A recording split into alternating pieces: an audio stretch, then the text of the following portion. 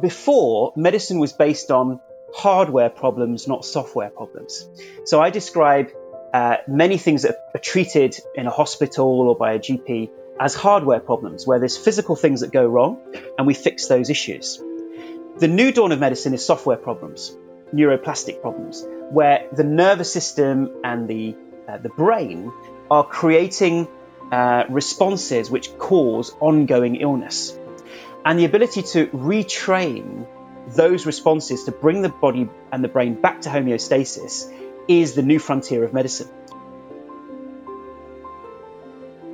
Welcome to the Metagenics Institute podcast, a place where you can hear from leading experts in health and wellness, from scientists and researchers to internationally recognized clinicians.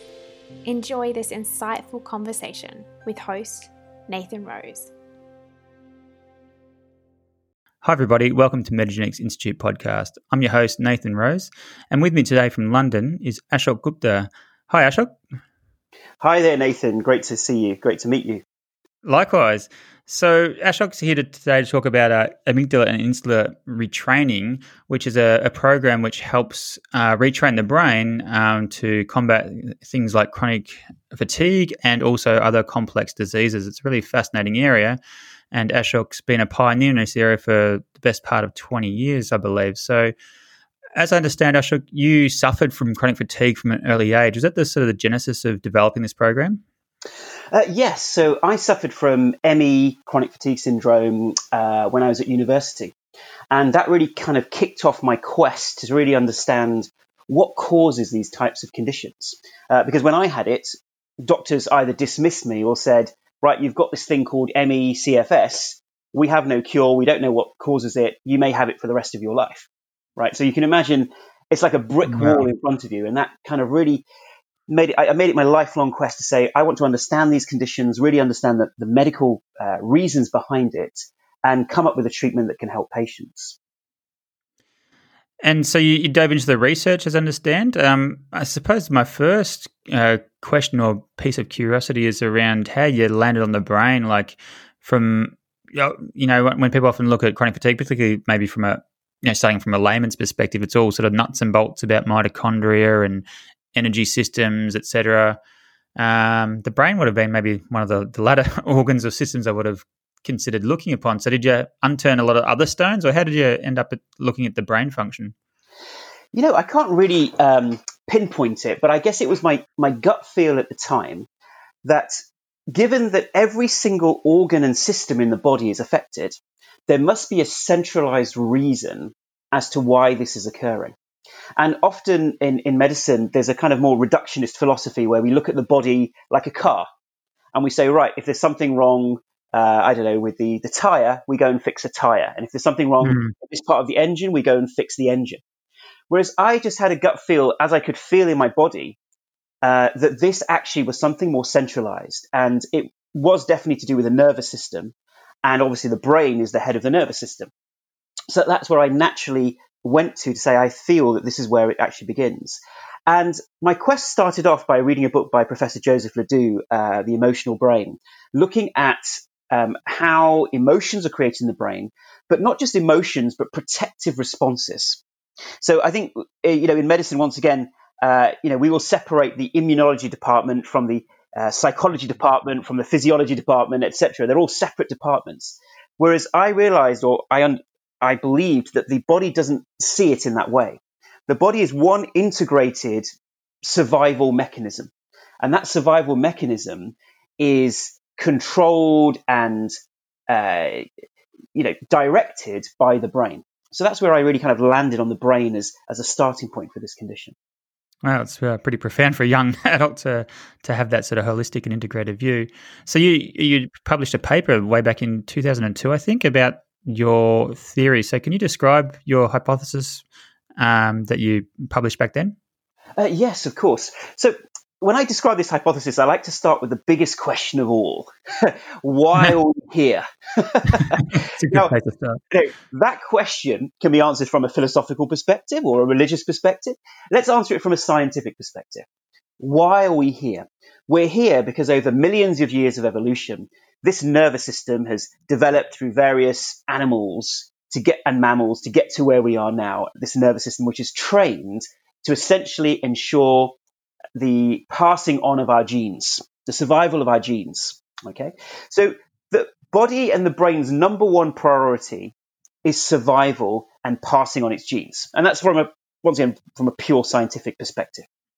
Now, if that is the case, our brains and our bodies, when they are in a new environment, their focus will be on survival. And if we look at how we've lived in the past, we've always lived with a very different lifestyle. So often very much outdoors, hunter-gatherers, farmers, cavemen, whatever you want to call it. We had a very different lifestyle to the one we've now had in the last 100 years or so, which is primarily living inside boxes, not so much exposure to daylight or sunlight, a more processed diet, and most importantly, much higher levels potentially of stress and busyness of the mind, a busyness in terms of life, and also far more exposure to pollutants, irritants, etc., which has created what scientists term a pro-inflammatory bias.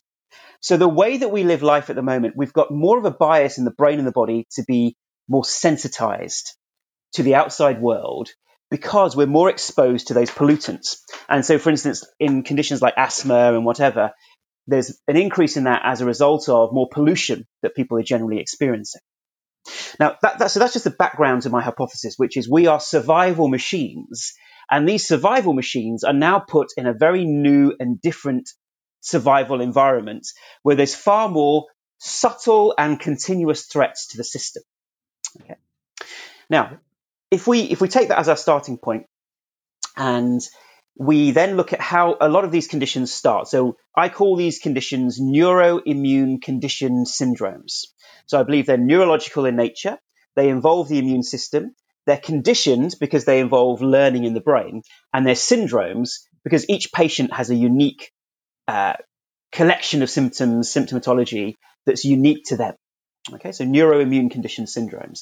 And under that banner, I include ME, chronic fatigue syndrome, fibromyalgia, chemical sensitivities, mold sensitivities, mast cell activation, and a whole host of related conditions. Even irritable bowel syndrome I see as a neuroimmune condition syndrome. So in my hypothesis, which I published in 2002, I see it working in the following way. That each of these patients has a predisposing factor, which may be genetic, and also some nurture effects, so nature and nurture. Nurture in terms of more of a propensity to adverse childhood experiences.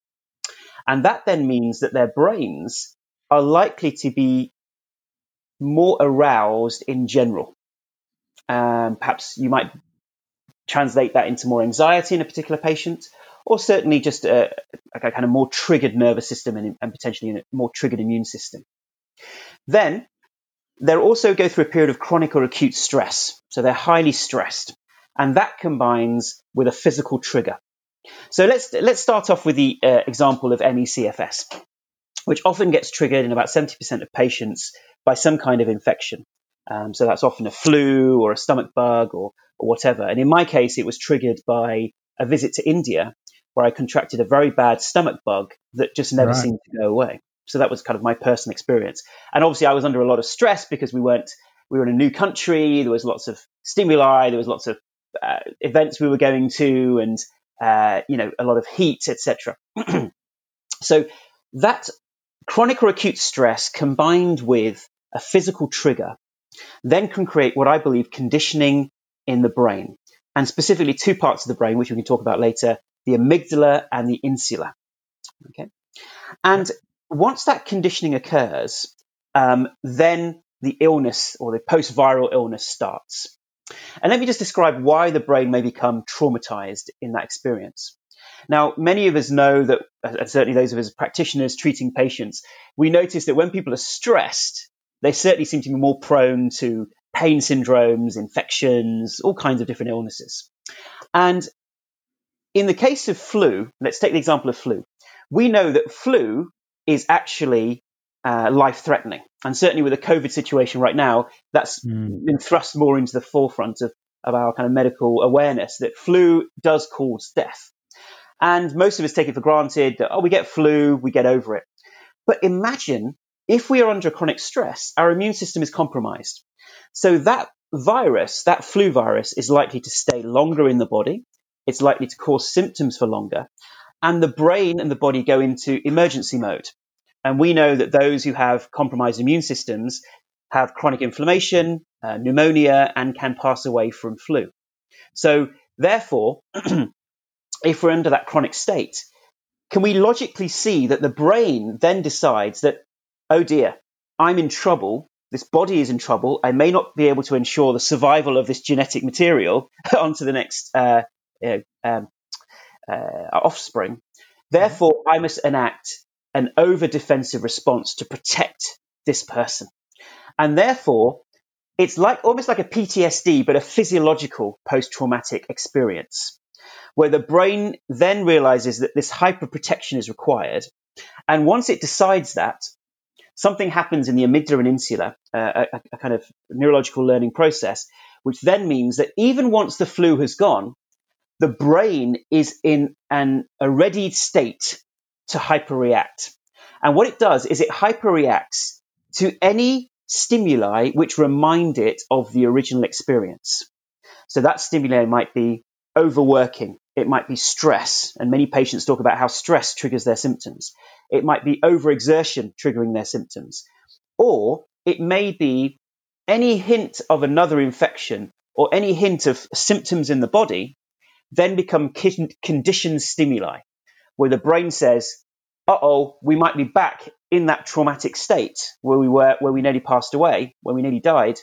Therefore, we must enact a chronic stimulation of the sympathetic nervous system and a stimulation of aspects of the immune system. So the brain is constantly triggering those responses, which then create the symptoms such as muscle dysfunction, pain, cognitive issues, sleep issues, autonomic dysfunction, stomach problems, all the different symptoms that we know occur in these patients. And in the case of MCS and mold, we may get allergic type responses, which then feed back to the brain, telling the brain that we're still in danger. Because look, we have symptoms in the body. This is indicative of ongoing infection or ongoing problems. And remember, our number one priority is survival and making sure that we are overprotected. And so the brain becomes hypersensitive. The thalamus, the anterior cingulate, the amygdala, the insula, prefrontal cortex, all of these areas of the brain, really light up on brain scans. So we know the brain is hypersensitive. It takes in these incoming stimuli, sees it as a threat, then overstimulates the nervous system and immune system, which then creates chronic sympathetic arousal and immune dysfunction, which creates the symptoms, which is then sensed in a oversensitive brain. And there we go in a vicious cycle. So my core hypothesis is that the reason these conditions become chronic and last for years, if sometimes not decades, is because the input and the output of the system create a loop. So for those of people who are interested in physics, we know that when there are loops or when there are cycles, there's often a cycle occurs because the input and output of the system become connected. So in this case, the output of the system, i.e. chronic stimulation of the immune system and nervous system, becomes the input to the system, which then triggers itself and creates a vicious loop. So that, in summary, is the kind of hypothesis. Beautiful. I might just underscore some of those points there because I think it's really important, particularly for the natural or functional medicine practitioners. So that idea of conditioning, which we'll come back to, but you mentioned like an infection or chronic stress or toxicity could be a contributor and a main or one of the triggers. But it's the brain's processing and output to the periphery, for want of a better term, with the sympathetic nervous system, et cetera, that's driving their symptoms. So in many ways, perhaps practitioners, they're doing what they feel is best by treating symptoms, which is important, but also maybe, yes, they could be treating the viral infections or the mold or the Lyme disease, et cetera.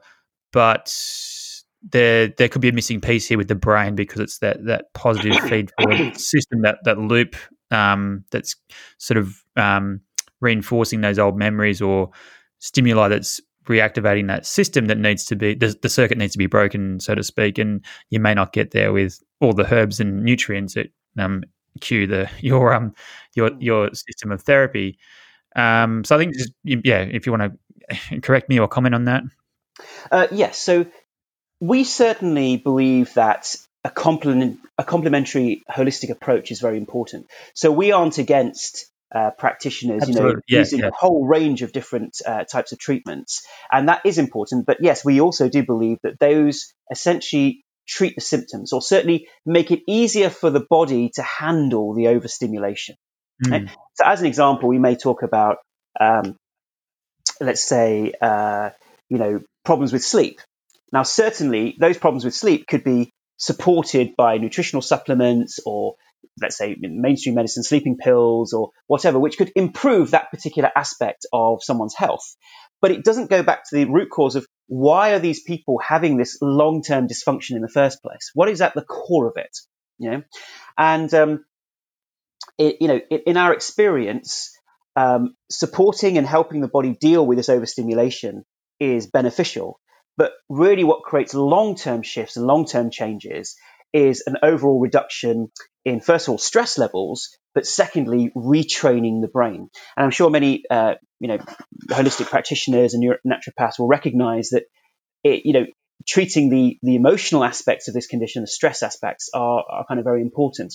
And so from a holistic perspective, there could be all kinds of secondary things that might be occurring, like adrenal exhaustion, mitochondria dysfunction, brain inflammation, allergies and sensitivities. The vagus nerve may not be functioning correctly.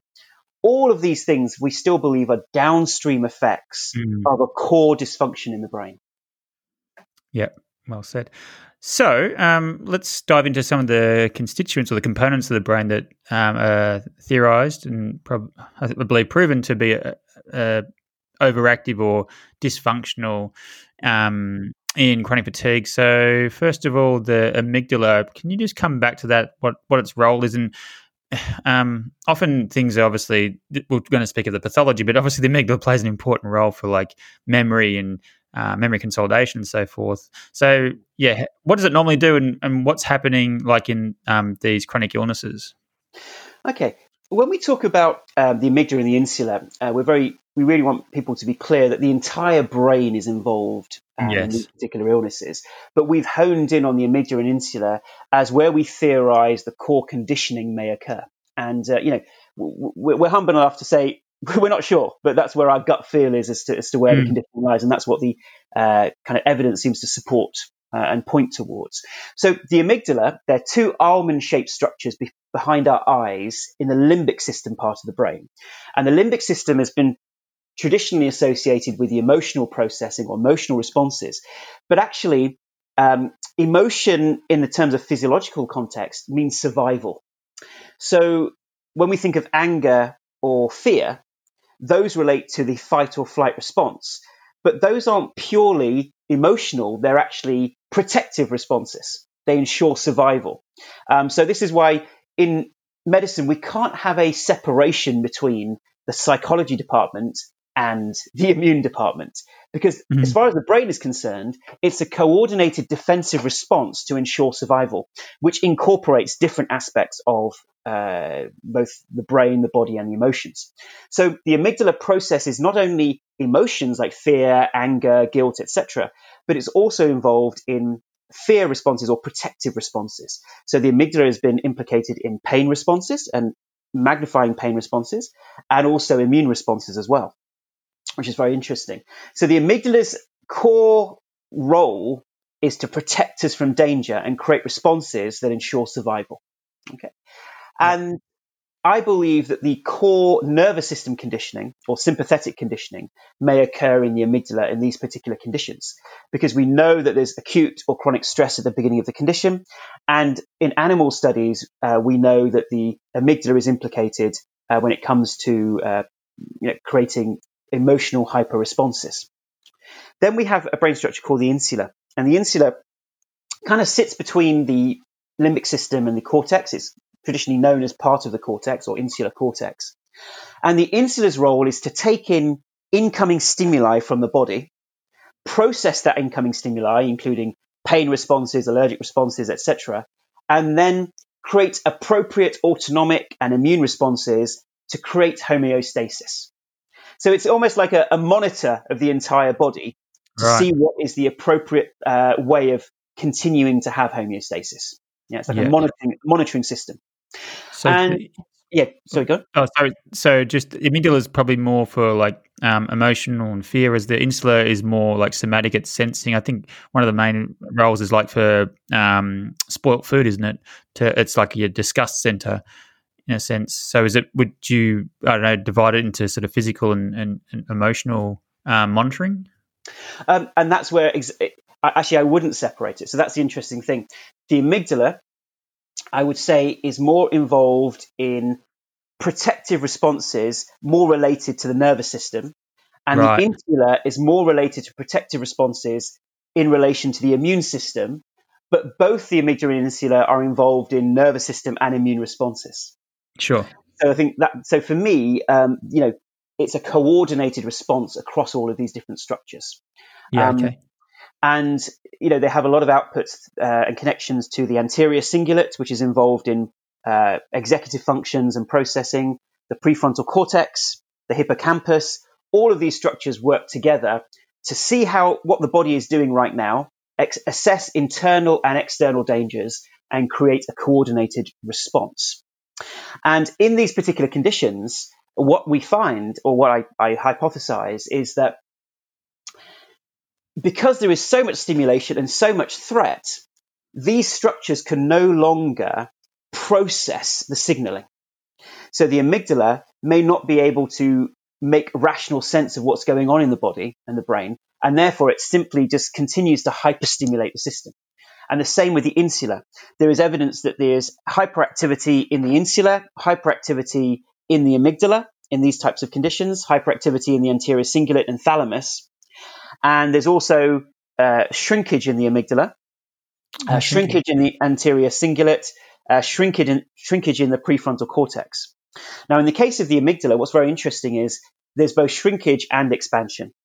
So it seems that people who have a predisposition to getting these types of conditions may have a smaller amygdala to start with, but once they get these conditions, their amygdala may be stimulated and may, in fact, increase in size, which is why the research on the size of the amygdala is very mixed, right? Because you've got two opposing factors which may be indicated. And that's the same in PTSD. So in PTSD, we noticed that people who are more prone to getting PTSD have smaller amygdalas, but more hyperactive amygdalas.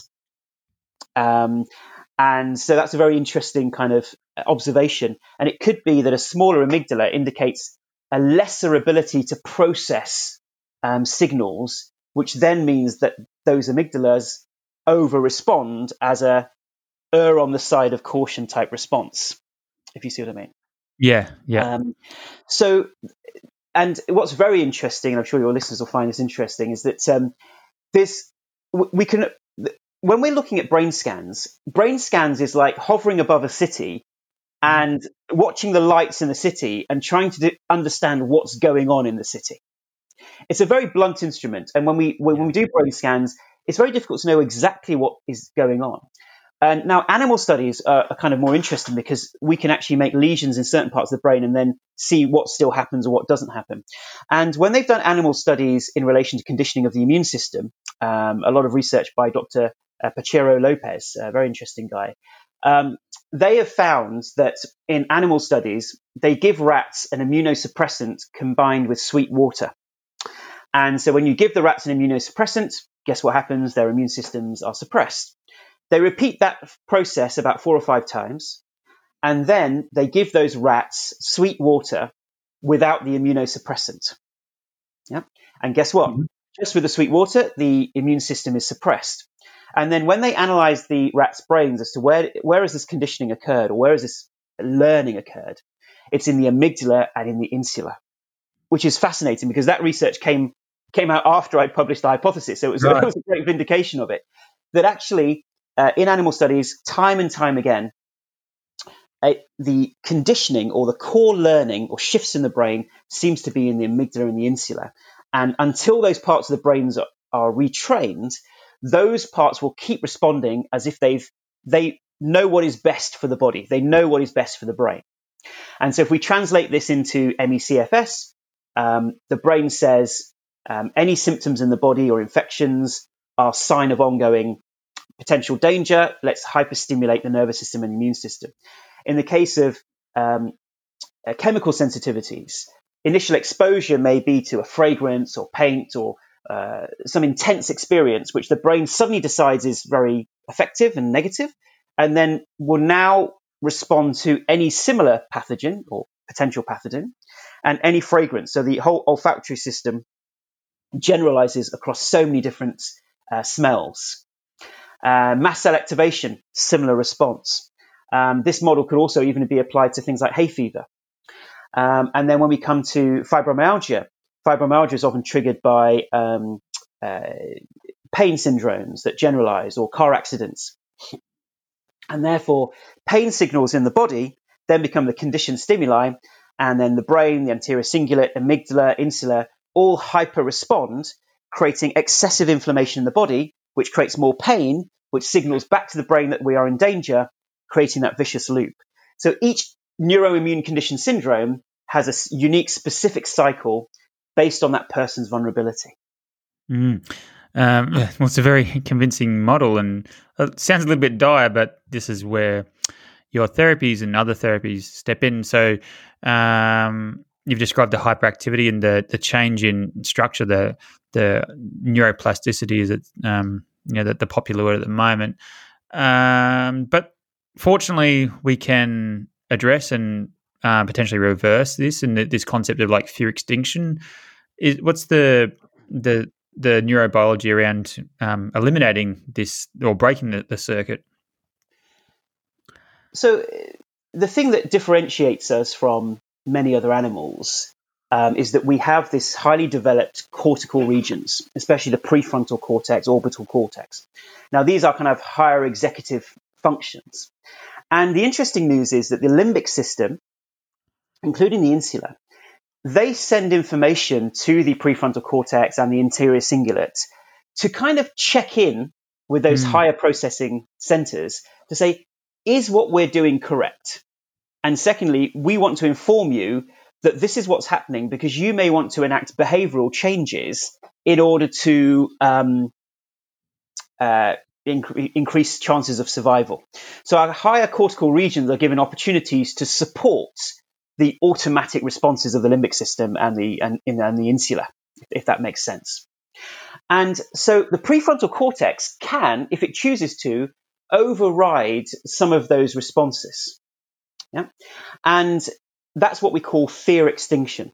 So in animal studies, what they find is that if the brain is trained, let's say in rats, there are neurons called safety neurons that occur from the prefrontal cortex and orbital cortex down to the limbic system, down to the insula, highly connected with the anterior cingulate, and all of these different brain structures can be inhibited or controlled. And it is my hypothesis that for whatever reason, in these patients, it could be a genetic factor, it could be a kind of a neurological factor. These inhibitory systems aren't as effective or certainly seem to be more difficult to create. And therefore, this chronic sympathetic arousal and chronic stimulation of the immune system doesn't come back to its normal balance. And the system stays, the on switch continues to be triggered. How do we go about reversing this then? We mentioned like neuroplasticity, and as I said, it's a bit of a buzzword. It probably gets, I feel, maybe thrown around a bit too loosely, like there can be ingredients or herbs or, aerobic activity, which is great for you, can help with neuroplasticity. But as we see, neuroplasticity can go for positive or for in sort of detrimental effects, or it can be helpful for like memory. I think there's the famous study about in your area, the London cab drivers before they had GPS grew remarkably large hippocampi from navigating around. So my question is, do we have therapies that can redirect the neuroplasticity for promoting the fear extinction and eliminating the fear conditioning? Yes. So we believe that this is going on all the time in people's brains. And the idea of neuroplasticity is that obviously the brain is not fixed, it's rewirable, and it's constantly occurring. Now, in the area of these fear conditioning, or I use the word fear loosely, what I mean is protective conditioning. So these protective conditioned responses, the reason why they're more difficult to retrain is because you are retraining something which is ensuring survival. So it's almost like if you're putting your hand on a hot plate or on a gas oven, you're having to retrain your brain not to move the hand away. Do you see? Yeah. So as far as the brain is concerned, they're saying, what are you talking about? We're clearly in danger. This is clearly a dangerous situation. I am enacting the appropriate protective response. And the prefrontal cortex has to send a message back saying, actually, this is not a dangerous situation. A defensive response is not required. And so in the Gupta program, what we've done, and we spent 20 years trying to refine this, is create a system and a process in the brain that when enacted, it retrains those subcortical systems to no longer respond. And this is where we get the interface between, I suppose, cognitive type tools and more physio-neuroimmune type tools, in the sense that they are one and the same. And so we're very clear that this is not in the mind, right? Just because we are not using surgery or drugs doesn't mean that we're saying that it's in the mind. It's not in the mind, but it is in the brain. And our prefrontal cortex, our thinking centers, are part of the brain. Therefore, we can use parts of our brain to retrain other parts using specific processes. And as an example, we know there are direct effects on the brain in terms of activity and size through what might be traditionally called more psychological techniques. So meditation, for instance, thickens aspects of the insula, reduces the reactivity of the amygdala, increases prefrontal cortex gray matter volume. So this is where a so-called psychological technique actually has direct impact on the brain. We know that CBT has an impact on the brain in terms of improving grey matter volume in the prefrontal cortex as well. And there's a whole host of other evidence around this. So we use a specific type of process, which we call the 7-step process, the amygdala retraining and insula retraining process, which looks to recognize when unconscious parts of the brain are signaling danger and how to send a safety response back to the brain to say, we are in safety, we aren't in danger. And that involves interruption of signals, it involves self-coaching, it involves a breathing aspect, it involves visualization, it involves essentially training your brain, training your nervous system to not respond. And it's very different to CBT. And a good analogy that your listeners may find useful is the idea of learning to drive a car. Okay, so when you learn to drive a car, there is neurological conditioning going on. So when you first go in that first lesson, your first driving lesson, you have no idea how to turn the steering wheel and press the gas and use the gear stick and all those kinds of things. But through training, through repetition and training, just like we rehabilitate people who've lost limbs, through rehabilitative training, we train the nervous system, train the immune system to learn how to drive that car. So after 10 lessons, or in some people's cases, 20 lessons or 30 lessons, you eventually get to the stage where your system, your brain, has learned how to do those automatic responses without you needing conscious input.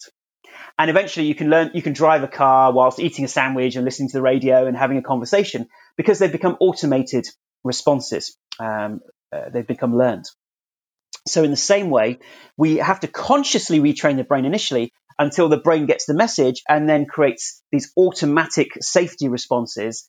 And then the sympathetic comes back to balance, the immune system comes back to balance. And then we find our patients go through a period of detoxification. So they find that there's a period of parasympathetic activity where the brain heals, the body heals, detoxification systems come back fully online. There may be metal detox, etc. And then the energy comes back and recovery occurs. Fascinating. So can you outline what the practice involves, the program in terms of day-to-day or over the duration of a program? What's some of the things? Is it dedicated, or I think also throughout the day you have little activities and tasks as well? Yes. So in the mornings, we encourage something called the hour of power. So we say at least 45 minutes to an hour, patients can invest time in what we call pre-training the brain. So even before you've entered your day, if you pre-train your brain, then your brain's likely to be less reactive and less likely to cause the symptoms. So that involves certain activities such as exposure to daylight as soon as you wake to rebalance the sleep system. And it involves certain breathing and meditation techniques to calm down the nervous system. And we also know that meditation makes the brain inherently more rewirable and more neuroplastic. Right. The main part of our program, though, is very unique, which is this 7-step brain retraining process. And we ask people to do that a number of times in the mornings and then throughout the day. So throughout the day, each time people notice signaling from their unconscious coming into conscious awareness, they then enact this specific 7-step process in a specific order, which sends this safety signals back to the unconscious. And that is repeated throughout the day. And then there are other tools and techniques such as soften and flow, which is about being in the presence of your symptoms, but teaching your brain to be calm and still in the presence of them, just like a kind of neuro feedback type process. Sure. Yeah. And then there are lots of other tools, brain retraining tools and techniques, such as the accelerator technique. There's techniques to help you sleep better at night. And then there's supporting things. So obviously an anti-inflammatory diet can be very useful, because the more inflammatory the diet, the more the brain has signals that we're in danger or in trouble. So we encourage an anti-inflammatory diet, obviously supplements, the obvious ones that most people are taking anyway if they have these types of conditions like vitamin D and coenzyme Q10. And then pacing. So how do you pace yourself and train your brain not to over-respond? Because if your brain says you're in danger right now and you try to go and exercise, you're going to cause more danger signals to the brain that says, you don't have the energy to do that right now. You are going to put your body in a sense of danger again. You mustn't exercise. And therefore, how do you pace the body very gently to help it recover? And then we've got things on, getting fresh air and using sun therapies, etc. So there are supporting techniques, which are very holistic, but the core of it is brain retraining. And we know that when the brain is put in a state of being more neuroplastic through breathing and meditation, then the brain retraining is even more effective.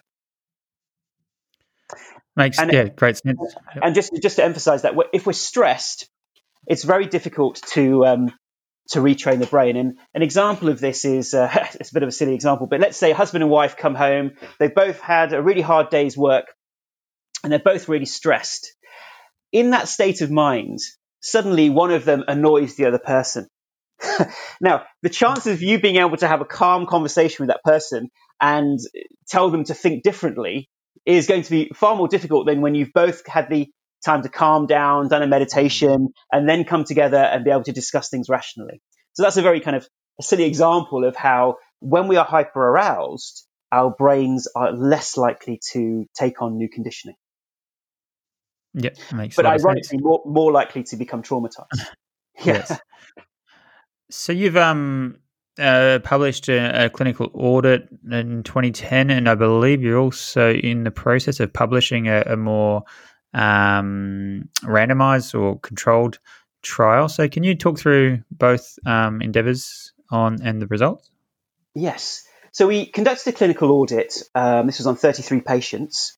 Now, we found that over the space of a year, and these patients were ME/CFS patients, we found that 2/3 of the patients made an 80 to 100% recovery within 1 year. These were subjective outcomes. And 92% of patients had some kind of improvement. There were 6 dropouts from the study. And so that was a great study for us, and that was published, but obviously it wasn't randomized or controlled. So we've just completed a randomized controlled study in Spain on fibromyalgia. It's yet to be published, so this is kind of hot off the press. But what it found was that the control group was relaxation exercises. Okay. So people who took amygdala and insula retraining, i.e. the Gupta program, had a certain number of sessions, and the control group had a similar number of sessions and a similar amount of homework. So it was quite a good control there. And they were followed up on 1 month, 3 months, 6 months. And the study found that the control group had no improvement, whereas the active amygdala and insula retraining group had, within 8 weeks, a 40% reduction in fibromyalgia scores. Huge reductions in pain, subjective pain, increases in the ability to function in day-to-day life. And those effects continued even at 3 months and 6 months as well.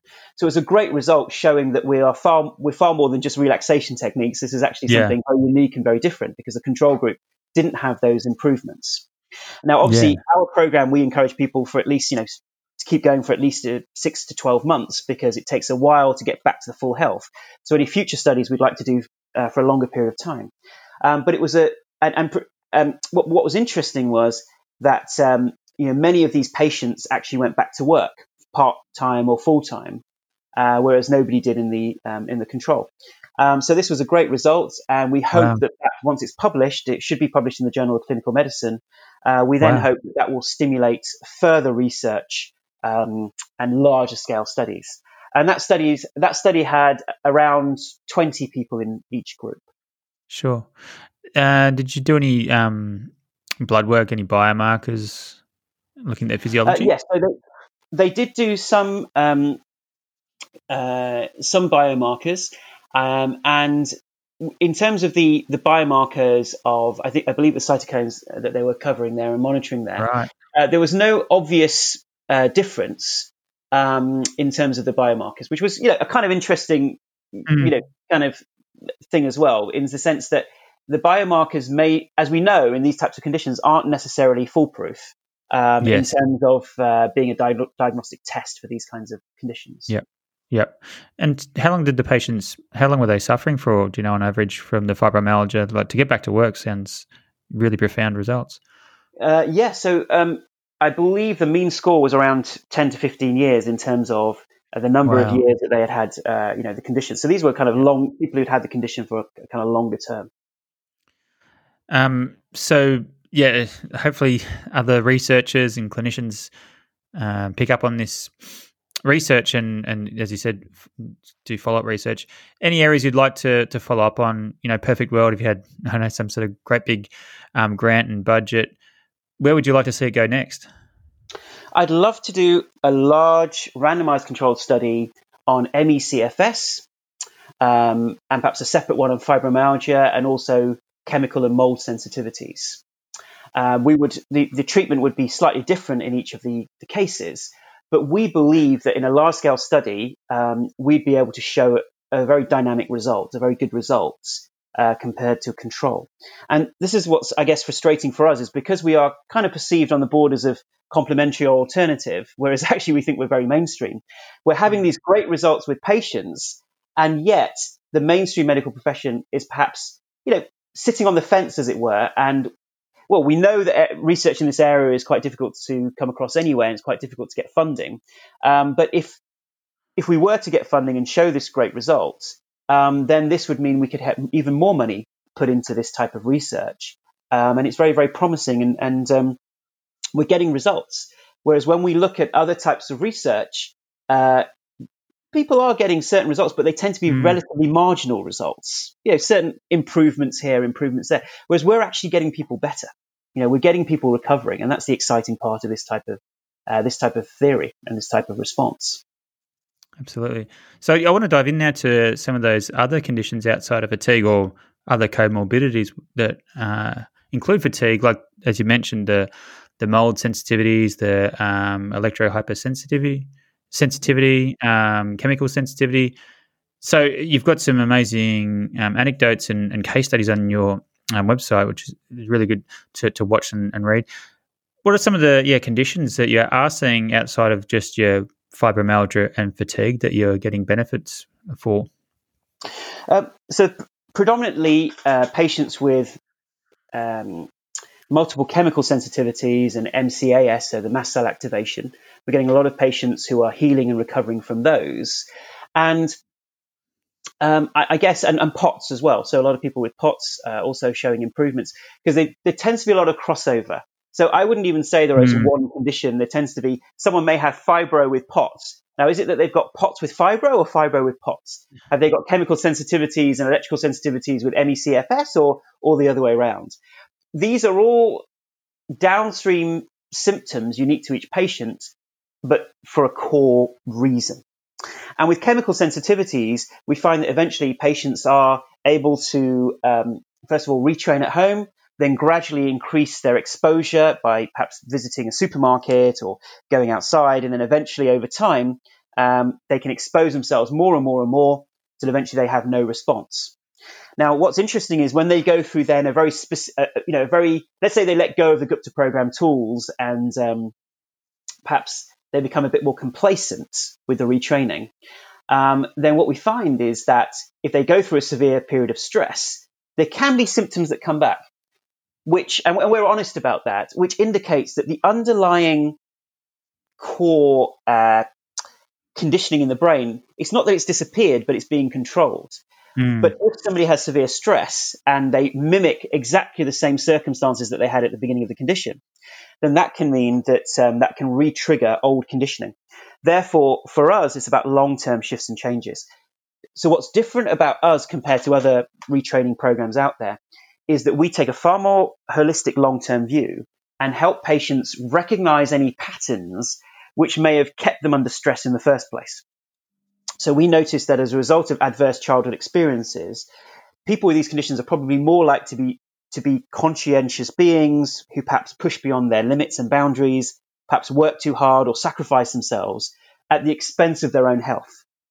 And that's a pattern we see time and time again. Therefore, the long-term ability to recognize one's patterns, recognize one's adverse childhood experiences, and not allow yourself to put your body in danger again is an important part of longevity of health. Yeah. So would there be any screening processes? I'm just thinking, say a practitioner may have a patient who has fibromyalgia. Are there any patients who may more likely benefit or respond to the therapy, like a history of explicit trauma, or is it the fact as we, throughout life we all have stresses and some sort of traumas and things that we're all likely to potentially benefit from a program if we've got symptoms would it be best to screen patients for stress or past history of stress or trauma, or it's more like a therapeutic trial that you've got fatigue and fibromyalgia and it's probably likely you assume that there's some sort of conditioning there that whether you can identify a certain moment in the past or not that you may benefit from this program?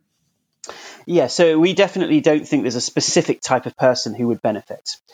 So just because somebody hasn't had a history of trauma or anxiety doesn't mean that the same neurological processes aren't occurring in the brain. The brain may, for whatever reason, in that moment, just decide to create that conditioning, and we, until now, don't know why that is. We just seem to see a propensity for a higher likelihood of that. So we would say that anybody who has these types of neuroimmune conditions can benefit from our program, as long as all the other things have been excluded. So we always emphasize to our patients that they must see their doctors, have all the blood work done, make sure that everything's ruled out before they come to our program, because generally these conditions are based on exclusion criteria rather than something definitive to say this is the reason. So yeah, definitely any type of patient who's experiencing this could benefit. And it's not just, we certainly treat those types of conditions, but we also find people use it even for chronic anxiety as well. So if someone has chronic anxiety, similar brain retraining process can support and heal them as well. Brilliant. Yeah, and just, I suppose, to remind practitioners, I think we covered it in one of the earlier podcasts with Ari Witten, that the majority of patients who suffer from fatigue, only maybe 5% will find any sort of abnormalities in a blood test. And also, I think the other thing is that it could be a genetic, it could even be like epigenetic, it could be trauma from the pregnancy or prior to that. So it'd be very difficult to identify a specific stressor that in a patient who's a candidate for this therapy. So yeah, I sort of sense almost that everybody could benefit from this program. Yes, and I know Ari Whitten. I was interviewed by him a while back, and I definitely agree with a lot of his ways of seeing fatigue. At the same time, I think for us, the priority, certainly for the more severe patients, is that the fatigue is being caused by, and it's not really even fair to call it fatigue, it's really exhaustion. That deep exhaustion is being caused by even a mild overstimulation of the sympathetic nervous system and the immune system can cause fatigue. So in the example of having flu, like how exhausted do we all feel when we have flu? We feel exhausted because the immune system uses up resources and triggers a whole set of cytokines in the body, which all drain energy. They all kind of compromise our ability because the body doesn't want us to be active and go out and do things. So there's both a physiological effect and a mental and emotional effect as well to force us to rest. So fatigue and exhaustion are very subjective experiences. And therefore, when we have overstimulation of these systems, they will use up energy very quickly. Take the example of a panic attack. Somebody can be perfectly healthy and full of energy. They have a panic attack for 2 minutes, 2-3 minutes. And those of you who've had panic attacks, you'll know. And you can feel extremely exhausted for the rest of the day. Now, isn't that interesting? You've not done anything physical. You've not run a marathon. But you can feel slammed. You can feel like exhausted just from a 2 or 3 minute overstimulation of the sympathetic nervous system.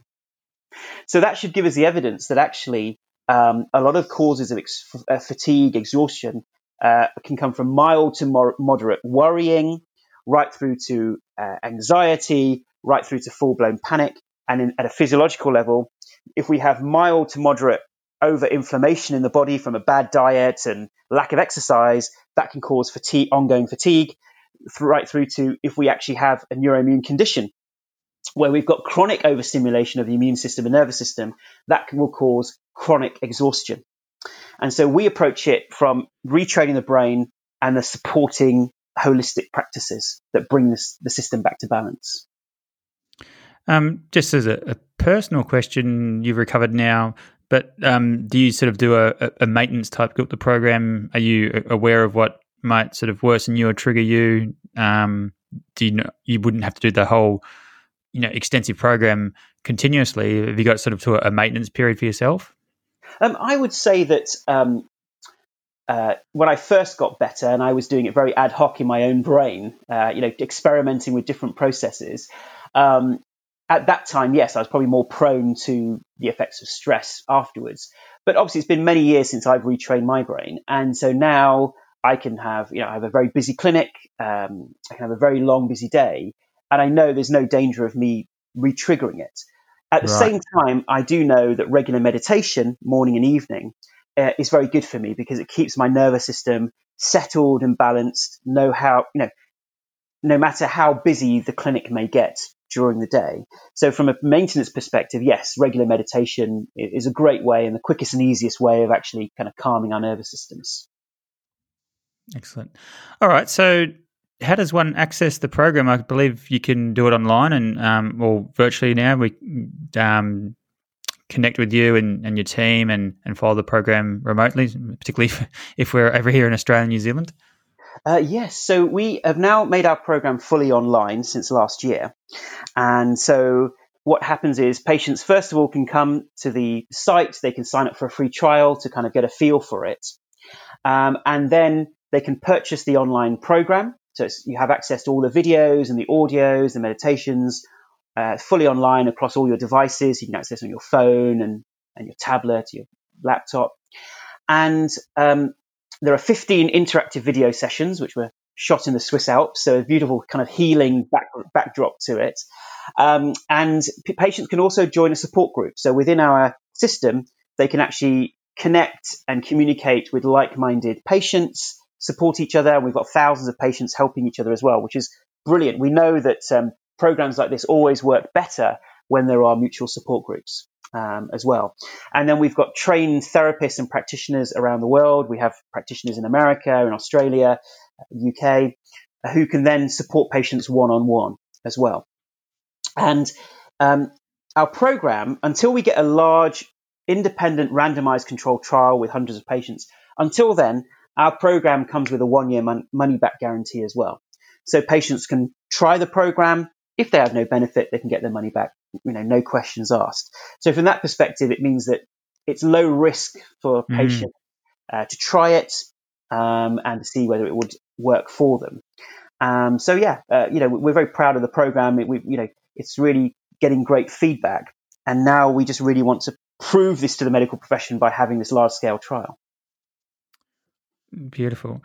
Any final closing remarks? I really appreciate your time, and you've been so articulate, and the program you've described is so comprehensive and impressive. Any sort of final closing remarks you want to stress? Yes, to everybody listening, I think we're at the juncture of a new type of medicine. Before, medicine was based on hardware problems, not software problems. So I describe many things that are treated in a hospital or by a GP as hardware problems, where there's physical things that go wrong and we fix those issues. The new dawn of medicine is software problems, neuroplastic problems, where the nervous system and the brain are creating responses which cause ongoing illness. And the ability to retrain those responses to bring the body and the brain back to homeostasis is the new frontier of medicine. And a lot of conditions, I would say 70 to 80% of the conditions that may present in a doctor's surgery may come under this banner. And so I'm including things like pain issues, fatigue issues, anxiety, depression, all of these types of conditions which are quite difficult to treat. Underlying it, the reason they're difficult to treat is because they won't be treated with drugs, because drugs are a blunt instrument for these type of software issues. Instead, actually embracing more what traditionally were called complementary techniques, but actually they're not complementary. They are core. They're core techniques to rebalance people's nervous systems and immune systems. That will be the future of medicine. And, we're already seeing that, and it will only become, more and more into the mainstream consciousness. So I'd love for people to kind of come to the website, guptaprogram.com. You can have a surf around, look at all the resources that we have there, all the free videos, and really get a sense of it, whether it makes sense for you or your patients. And finally, with COVID-19, we know that now around 5 to 10% of patients are experiencing long-term effects. And we now believe this comes under the same banner, that as long as the doctors checked out people's blood work, etc., this may also be a neuroimmune condition syndrome, where because of the traumatic experience and the survival aspects of having COVID-19, it becomes so traumatic for the amygdala and insula that even once they've recovered, for months afterwards, they continue to get ME/CFS-type symptoms. And therefore, I unfortunately believe we're on the verge of another pandemic, a kind of hidden pandemic, of many, many people having these post-viral effects for months, if not years. And we're really trying hard to get the resources and the information to people so that they can, catch it while it's early, as it were. Yeah, that's something I'd never considered. Ashok, it's been a pleasure to meet you. I'm so impressed with your knowledge and passion, and also just that zeal to really drive this further. I think you are sort of preaching to the converted here, but I really wish you well in your endeavours, and I'd love to catch up in the future and discuss more of your data and case studies in the future. Yes, thank you, Nathan. No, it's been wonderful, and great work that you guys are doing in putting these podcasts together and really kind of looking at some of the more less mainstream aspects of medicine. I think it's great. Thank you.